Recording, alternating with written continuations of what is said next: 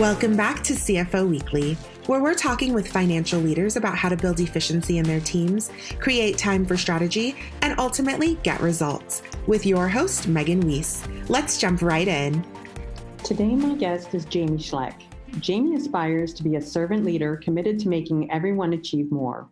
As Chief Financial Officer and Chief Operating Officer of Community Solutions, he has helped the organization achieve the mission to create a lasting end to homelessness that leaves no one behind.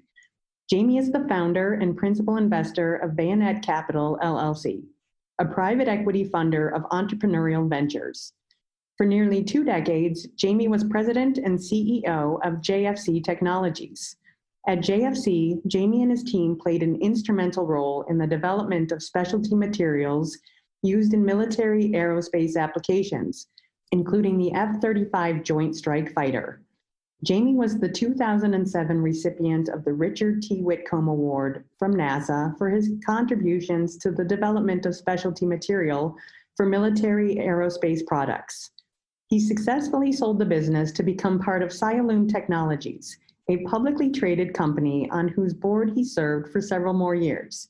He has been a direct investor and/or board member in numerous private equity transactions ranging across industries. Jamie is a former Army officer and is a graduate of the U.S. Army's Airborne, Air Assault, and Ranger Schools. He holds a BS degree from the United States Military Academy, an MBA from Columbia University, a master's in education from Rutgers University, and completed a 1-year certificate course in managing innovation from Stanford University. Most importantly, Jamie is a father of 4 children and has been happily in love with his wife Pamela since they met in 1994. Jamie, welcome to CFO Weekly, and thank you so much for taking the time to be with us today. Thanks for having me. I'm excited to be able to get a chance to talk to you a little bit about my organization and what we do and talk about CFO matters. Yeah, so when we spoke about the topic for this show, we pretty much discussed too many great ideas to narrow it down to just one specific topic. So today we're going to be discussing your experience and some interesting concepts you've encountered along the way. And I'm looking forward to learning about some new ideas myself. So let's get started. Tell me about your career progression. How is it that you got to where you are today?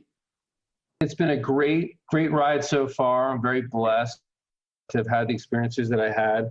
I was originally entered the professional workforce as an Army officer back in the early 90s. I had the opportunity to go to West Point and then to serve our great country as an officer in the Army. Met some wonderful people, made some great relationships, got some really great experience as a young leader. And so that was where I started my professional career. In the mid-90s, I transitioned out of the Army into business. At the time, I felt like, you got to remember the mid-90s, the world was so peaceful back then. We did not have, I felt like my highest and best use of my time was maybe to go into business. And my family had a business. My father needed my help. And so I transitioned out of the Army at that time, and I joined him in business. And so I ran that business for about 20 years. It was a wonderful, wonderful experience as well. And then upon selling the business, I moved into nonprofit, and I have been for the last 6.5 years working to end homelessness with an organization called Community Solutions. Wow, that is quite a varied work experience that you've had. So are there any particular stories or moves that stand out in your mind as real turning points within your career? Yeah, there's been several. And I think there's a kind of a common theme in that there was this unique experience that I had in each one that took me back to a previous learning from my last experience. And let me tell you about that. So, when I was in the Army, I had the opportunity to lead soldiers and to train for crisis management, to train for, high stress decision making. And so in 1999, my family's business was inundated by floodwaters from Hurricane Floyd. And when I mean inundated, I mean we lost everything. We lost our inventory, we lost equipment, we lost everything. And we didn't have insurance for any of this because we just weren't prepared. And it was really like game over. And I found myself thinking about how we can navigate our way through that crisis, going back to a construct that I learned in the Army called troop leading procedures, which is really just like a process by which you walk through a complex problem. You know, it begins with reconnaissance and understanding what's going on the ground. It's about issuing a tentative plan. It's about making that plan available to people, communicating that plan, and then walking it down through all the way to the execution phase. And when everybody was losing their head at the time, I had this construct that enabled me to kind of think clearly. And we actually navigated our way through that crisis. We got back into business in a short amount of time. And thanks to the help of a lot of great customers and vendors and investors, and we managed to successfully get that business back on track. And ultimately we grew it, and we ended up making, you know, highly specialized materials that went into drug products, went into aircraft. We have product that's flying on the Joint Strike Fighter today, which is a special, the F-35 aircraft that the Air Force and the Navy has, and all of our allies have as well. And so was very proud of that accomplishment, but it really came back to that earlier training that I didn't think I would necessarily have to use in business, and I got to use that in business.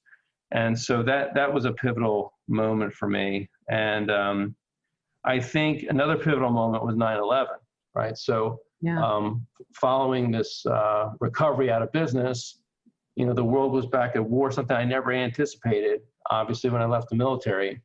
And I found myself with this deep sense of regret, not that I wanted to go to war, but knowing that our country had trained me to be a leader in those situations in that time, that I was now on the sideline as a civilian. And so lo and behold, Uncle Sam had another plan because I was in the reserves and I got mobilized.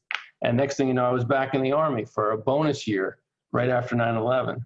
And I think that experience helped to underscore what I already knew was very important to me, which was love of country and support for all the things that we hold dear. And I was still very immersed in business at the time as well. There was no exiting the business that I was involved with at that point. I was a CEO and I was running it. And there was just, I mean, I could manage to be away and deployed for a year, but I'd had to come back to it. And so I returned to civilian life.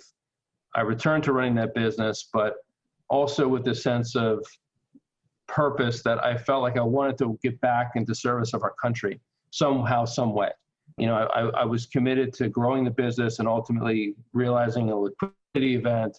And I knew that when that happened, I would want to get back into service to the greater good at some point. And that's what brought me to Community Solutions. And there's another specific story about that, which I can talk about in a little bit. But that's kind of the trajectory of my career and how I moved from kind of phase to phase in my professional career. So as a CEO, just out of curiosity, how did you manage to step away from a business for a year? So when I was mobilized, number one, I had a fantastic team of people, right? So I had really good people that could execute. And I think, you know, CEOs are responsible for long-range strategy, not necessarily day-to-day execution. So I had a team that was able to do the day-to-day. And, you know, for a 1-year period of time, it didn't require me. There were a few things that we missed out on, or there was a few things that I could look back at and say, if I had been, you know, there on a day-to-day basis, we might have handled that differently. But, you know, that's just kind of like Monday morning quarterbacking certain things, you know. But the other thing is, I was in the Pentagon. I was not deployed. I was not overseas. And I was working the night shifts. I was basically manning what they call the crisis action team, which was the interface between what was going on in Afghanistan and the day-to-day. And I was fielding sort of all of the inbound requests and tasks coming from the theater and dealing with figuring out how things got sort of parlayed out to the various different parts of the Pentagon. And so bottom line is I was working at night, and then during the day when I wasn't sleeping, I was able to also still get involved with customer engagement, doing some remote leadership, et cetera. And then I did a lot of Amtraks back and forth. My business was in New Jersey and I was in the Pentagon. So the Amtrak it's only a 2.5 hour train. So I would sleep on the train sometimes and just get home. Sounds like it was a busy It was a busy year. It was a busy year. And my kids, I had 2 kids at the time. They were 2 and 4. And we managed to also get pregnant with our third of what is now 4 at the time. So I made some time for other things too, obviously. And we were blessed with our son, Luke, who was born in 2002. Yeah, that's a great story. And you obviously like being busy with 4 kids. Yeah, it's wonderful. It's the best. It's the toughest job you'll ever love, and it's fantastic. It's what matters most of anything, of course. So tell me about your current organization. What is it that they do? Well, Community Solutions is a nonprofit which is focused on creating a lasting end to homelessness that leaves no one behind. And so what we do, we're not doing the direct service to people experiencing homelessness, although most of our team has done that at some point in their career. What we're doing is we're working more at the systems level. If you've ever read the book Moneyball by Michael Lewis, it kind of explains in a nice pithy way what we do. We moneyball homelessness. We're looking at the data behind people experiencing homelessness at a macro level and trying to develop strategies that are the ones that are the most impactful for ending homelessness at large scale. We work in 85 communities across the country. We've got 14 proof points where we've actually ended homelessness in some of those communities. And it's all based upon coaching those communities on a couple critical undertakings, how they can basically, look at their data, look at analytics, use facilitation and human-centered design as a way to make people move through homelessness faster and ultimately prevent it. What a great cause, and what an interesting concept to use data to end homelessness. Tell me about how you personally made the decision to make the switch from a for-profit organization to a nonprofit organization. So this is one of these I'm not a really super spiritual person, but if there was a point where there was some kind of divine intervention in my path, it was related to this. So we grew my business, which was called JFC Technologies. We had a wonderful opportunity to merge with a publicly traded company. So we were able to monetize our earnings at a higher multiple. And I was on the board, publicly traded company. I was supporting what was, a fantastic growth plan. And, I still had this nagging part of my conscience, which was about trying to get back in service, because that's where I was raised, is, at West Point and duty honor country and the Army. And I really felt like the team had gotten to a point where it was doing fine. It didn't necessarily need me on a day-to-day basis. And I was yearning for that connection to that bigger, higher purpose. And I was actually going to a trade show, and of all places, Las Vegas. And I was headed to the airport, was parking my car, and first person I met parking the car was the guy working at 4:00 in the morning, parking cars. And he was kind of commenting about how cold it was. And he said, yeah, I've spent, most of the last couple of years, in a real hot environment. I said, oh yeah, where was that? And he said, I've been in Iraq. And he said he's a veteran. He was a returning soldier. He became a civilian recently. And he said, I was kind of hoping there'd be something more for me than just parking cars at 4:00 in the morning. And so I asked him what he did. And I learned that he was an infantry squad leader, which means he had tremendous leadership capabilities. So long story short, I ended up hiring him into my former business, and he's now like a shift supervisor with a great job, doing great things. But I thought to myself, there are ways that I could connect to that community of veterans, people that I served as a servant leader, that would be meaningful to me. But then even more importantly, I went to Las Vegas. We're kind of going from place to place, and I see somebody experiencing homelessness in Vegas with a sign that said, veteran, please help. And he was disabled. And I got to talking to him. And of course, at the time, I was complete, unknowing of that space. And I said, I asked him like very specific details about his service. And I confirmed, by his answers that he's definitely a veteran. I knew that he veterans can't BS other veterans. They have a way of talking to each other, and you can kind of know. And so when I flew home the rest of the way, I was just thinking it's time for me to do something bigger. It's time for me to move on from this business that I love and the people that I loved in that business. It was time for me to do something different. And that's what, then I just kind of did some research on the space, and I learned about the unique approach of community solutions, and became a donor, became an advisor. And then I was ultimately offered the position of being the COO and CFO, which I've been doing mostly now for the last 6.5 years. Recently, we hired in somebody to be the COO, and I am transitioning now to just being CFO and helping to kind of coach our COO to get up to speed. What a great story. It seems like you've really found a calling in life. I don't think many people can say that they have. Well, let me tell you, this is another, as I was saying before, sometimes I have realizations in my current role that takes me back to my previous role. And I have had just exactly one of those realizations. I mean, working with people experiencing homelessness takes you to communities oftentimes of concentrated poverty, which then you look at what are the driving causes of this epidemic. There's systemic racism, there's just lack of economic opportunity, there's all these things. And I began to look back and realize just how vitally important it is for all the people that are slugging it away in corporate America, taking risks, making money, paying taxes, employing people, that is actually the most important fundamental service we can give to our country. I lost that realization when I was, basically going to Vegas that one day, not realizing exactly how important that day-to-day also is. And so, for those who may be listening to me and thinking like, oh, you can move on to, you have to find some higher calling. My point is you got to look a little deeper at what you're doing every day. There are people that work in your organizations. There are people that you're paying taxes, you're helping other businesses, you're being a great vendor or a great customer for somebody. And that really matters. That matters more than anything. If there's no for-profit, if there aren't people taking risks, making money, there's nothing else. There's no nonprofit, there's no military, there's no government.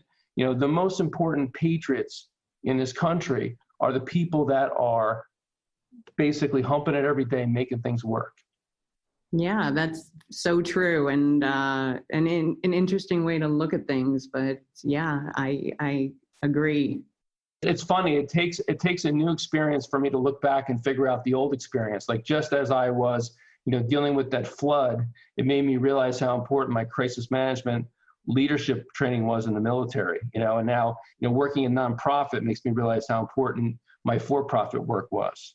So I think it's important to make sure that we all are kind of, pulling in the same direction and realizing how important and vital the for-profit world is to the nonprofit world. Yeah, I guess that's become even more apparent in this last 9 months, or I guess 11 months now. Absolutely. So given your experience with running companies, what were the greatest strengths that you think you were able to bring to the table for a nonprofit? And conversely, what has working for a nonprofit taught you? So I think that one of the things that I brought to the nonprofit was my experience in for-profit and the ability to see what the other side was seeing, like from the perspective of a donor or the perspective of a strategic partner who was like profit driven. And so I've been able to translate a little bit in terms of the incentives on one side of the aisle or the other. So that's one thing that I brought. Of course, I brought some business experience with banking and operations and leadership and HR management systems that were helpful to the nonprofit. I mean, our nonprofit has grown significantly. Our staff has tripled, and our annual budget has gone up by 5. So, it's been a great sort of growth trajectory, and I've been able to support that. And so that's been something that I brought to the nonprofit. But the thing that I wish that I had the nonprofit experience before I went to for-profit, because the nonprofit, I think the best nonprofits like Community Solutions, we're very focused on our impact, and we're very focused on, not necessarily doing things, basically it's not just about just like providing services or trying to alleviate suffering. We're trying to actually end homelessness. So we're trying to make sure that everything that we do is toward an end goal of eradicating homelessness. And it's a different mindset. It isn't just about being good enough. Sometimes there are things that we're doing has unintended consequences of just perpetuating a problem. And we're looking at Community Solutions looks at more of the interaction, the connective tissue between one activity and impact.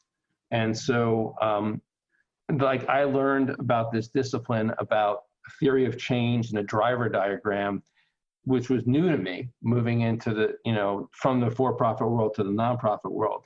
I wish that I had that experience in the for-profit world, because I think I would have done a few things differently.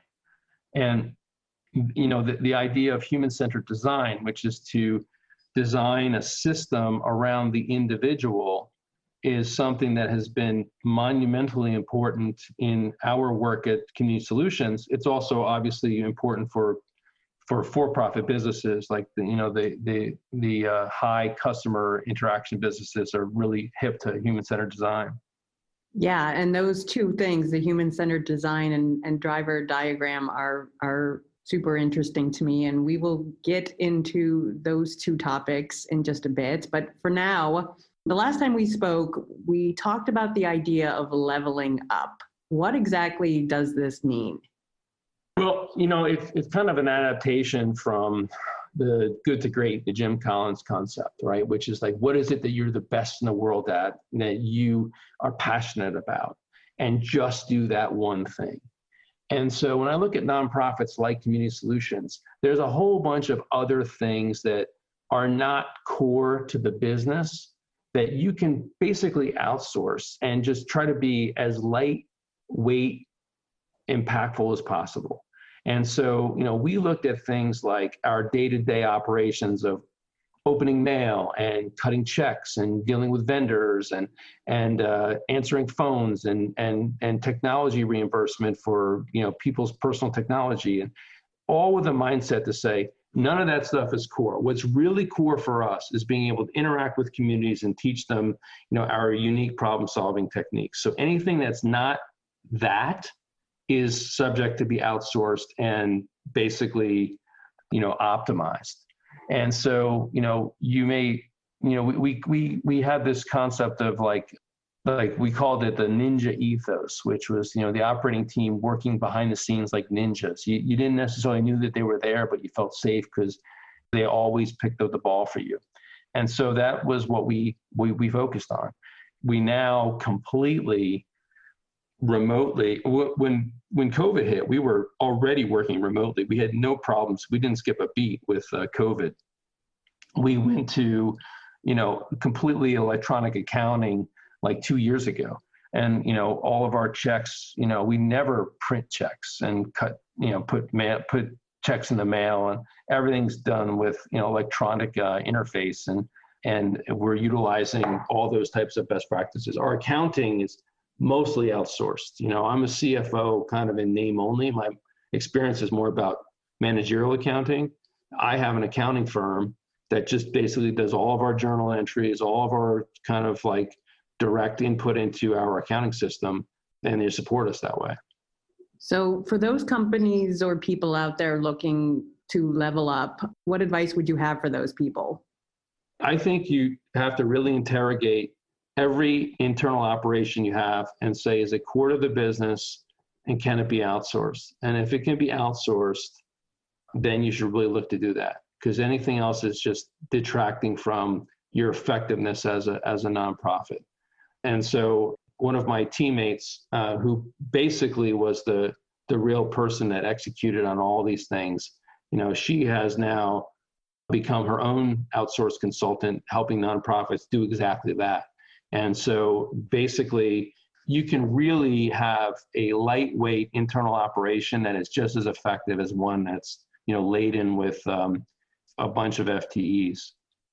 So, and we touched on this topic a bit, a human-centered design, which I think is fascinating. And I don't know why every company isn't doing something like this.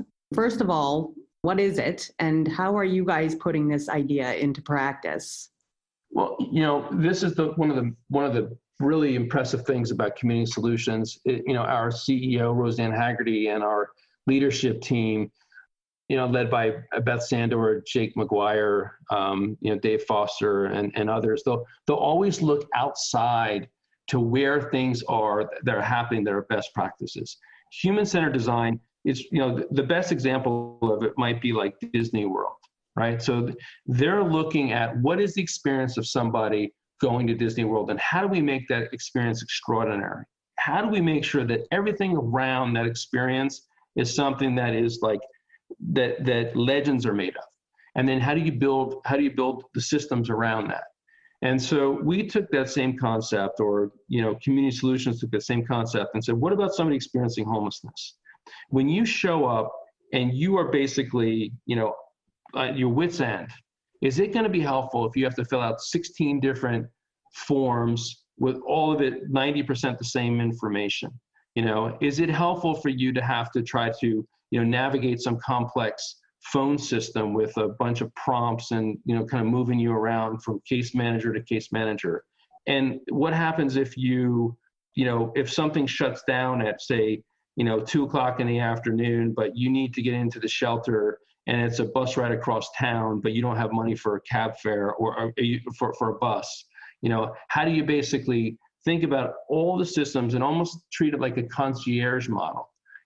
If you are somebody that is experiencing homelessness in this community, we're going to give you concierge services to get you back into a stably housed situation as fast as possible. And so, there's a roadmap that we had, which showed, it looked like a game of chutes and ladders, like how it would take somebody from experiencing homelessness to getting stably housed. And sometimes it would take like 100 days. And there would be like all these points along the path where you would go back to the previous block because you didn't do X, Y, or Z, or go here, or go there. It's this zigzag kind of navigation. And one of the things that we did was we brought all the community members around that were service providers in this maze. And we said, how do we streamline this around the individual to get them from point A to point B? And we were able to coach communities in reducing that time, by moving from 100 days to under 10 days because of the way, and those 10 days would be in a shelter, basically, which is, the idea of shelters is not that that's not a viable housing situation. Those are temporary things, and you just move people through them. And so the other kind of thing that we would do is look at the shelters themselves and say, these cannot be designed for long-term stays. We cannot have a system to have people living in shelters for months on end. And how do we basically move people through those systems to get them into a more stable housing situation? So just out of curiosity, what is it that you guys do to get them out of the shelters and into more permanent living situations? Well, obviously, we're not doing that, but we're teaching communities how to do that. But the logical thing would be landlord engagement. How is it that we work with landlords to make sure that they are open to and accepting of people that were in these situations? How do we optimize for voucher systems? How do we engage with the VA if we're dealing with a veteran experiencing homelessness, or Section 8, or how do we leverage the community assets to basically get people, through shelters quickly into some type of a supportive housing or subsidized housing situation? So it's teaching communities to kind of leverage all those things. But the real holy grail to this system, as I have learned, is to not treat people like they are just numbers in a system. One of the really innovative, this is not that innovative, but it was the most impactful thing that we brought to this sector was the concept of having a by name list. So these weren't just like random, clients. This was like somebody that had a name, and by affixing a name to that person's case file and making the community look at it by name, that alone just changes the dynamic and the urgency through which people deal with case management. But then moving from the by name list, you can imagine homelessness is a dynamic situation. You got people flowing into homelessness and flowing out of homelessness. And they flow out because maybe they get stably housed on their own, maybe they move away, maybe they reunite with their family. Understanding the dynamics of the outflow is just as important as understanding the dynamics of the inflow. How many people are returning to homelessness that were previously homeless? How many people are homeless for the first time? Are they coming in from criminal justice system? Are they coming in because of domestic violence? Are they coming in because of the foster care system? And then how do you track back into those inflow vectors and create a strategy that's going to prevent somebody from becoming homeless? That's the kind of work that we do with communities, is that we help them to kind of like process map the homelessness process and then create these strategies using human-centered design and data and quality improvement and facilitation to bring people all around the table. And then we have this collective approach. And our communities, they house people like 300% faster than communities that are not in our cohort. And as I mentioned, we've got 14 communities, and soon to be, we've got another 11 or so that are right on the cusp of ending homelessness. And we're going to see this happening, time and time again, where communities that have adopted these strategies are actually they're able to get to a point where they have zero homelessness in their community. And let me just clarify too, that zero homelessness does not mean no one will ever be homeless. What it means is that your current caseload of people experiencing homelessness is equal to your demonstrated ability to house them in the next month. Because it's a dynamic system, you got people flowing in and flowing out. But if you reach that stasis where inflow and outflow are equal, and you reduce the number of people that are in the system to the demonstrated amount for the next month, then you've gotten to what we call functional zero. Yeah, that's amazing, because I know homelessness seems like such a huge mountain to conquer. It's been done.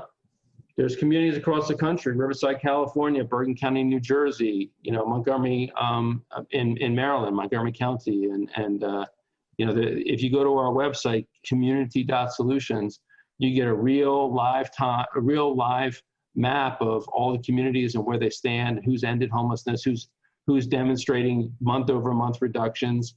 We're partnered with Tableau Foundation, who helps us with the data infrastructure, and we have like a sort of a live interactive tool for helping communities really visualize how they're ending homelessness. Yeah, and I'm sure that being homeless, I'm not sure that there's anything that dehumanizes a person or makes them feel less human than not having a place to call home or shelter over their heads. So it's interesting to me that, it was so impactful when you put a name to the case number. Yes, absolutely. And I'll also say that what you and I may think homelessness is, like what we see, like it's visible to us, it's just the tip of the iceberg. There's an entire sort of, underpinning of the below the water surface are people that are perilously housed, that are trying to get, or they're couch surfing and they're trying to sort of navigate through. And, we are trying to get to a world where our systems are being able to be reactive to the entire iceberg, not just what we see on the surface. So we talked about the concept of a driver diagram a little bit ago. Can you talk a little bit about this concept and how it works and how it can help improve quality? Sure. So when I was in business, I used something called management by objective, which is, I think, very typical. You've got your high-level goals, and then you've got your supporting goals that you think are connected to those goals. And so you basically, manage your team. They have projects and they have programs that support these management by objectives. So a driver diagram is essentially management by objectives, but it really interrogates the relationship more of those supporting objectives. So an example from business might be like, I want to improve my profitability, right? And so people might think, well, if the way to improve my profitability is I've got to get more sales. And how do I get more sales? I've got to get more shots on goal with customers. I got to improve my advertising spend. I got to do X, Y, and Z, yada, yada, yada, right? So without really looking at the relationship between those specific subordinate objectives, we just go to work and we execute. A driver diagram looks more at which of those things moves the needle more. And how is it that, you may not want to improve advertising spend. It might be that you want to just raise price, or it might be that you want to just have a different set of product offerings to your customers.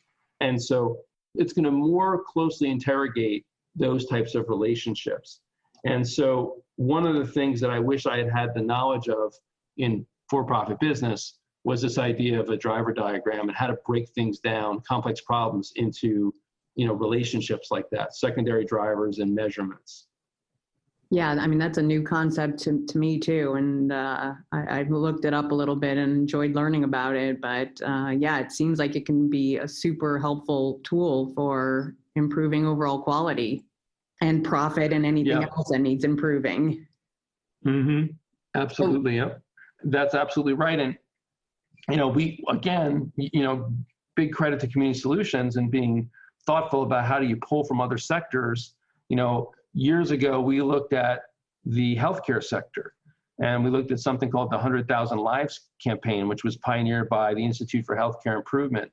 And they were looking at the incredible cost to the healthcare system of people who die due to mistakes made in the healthcare system.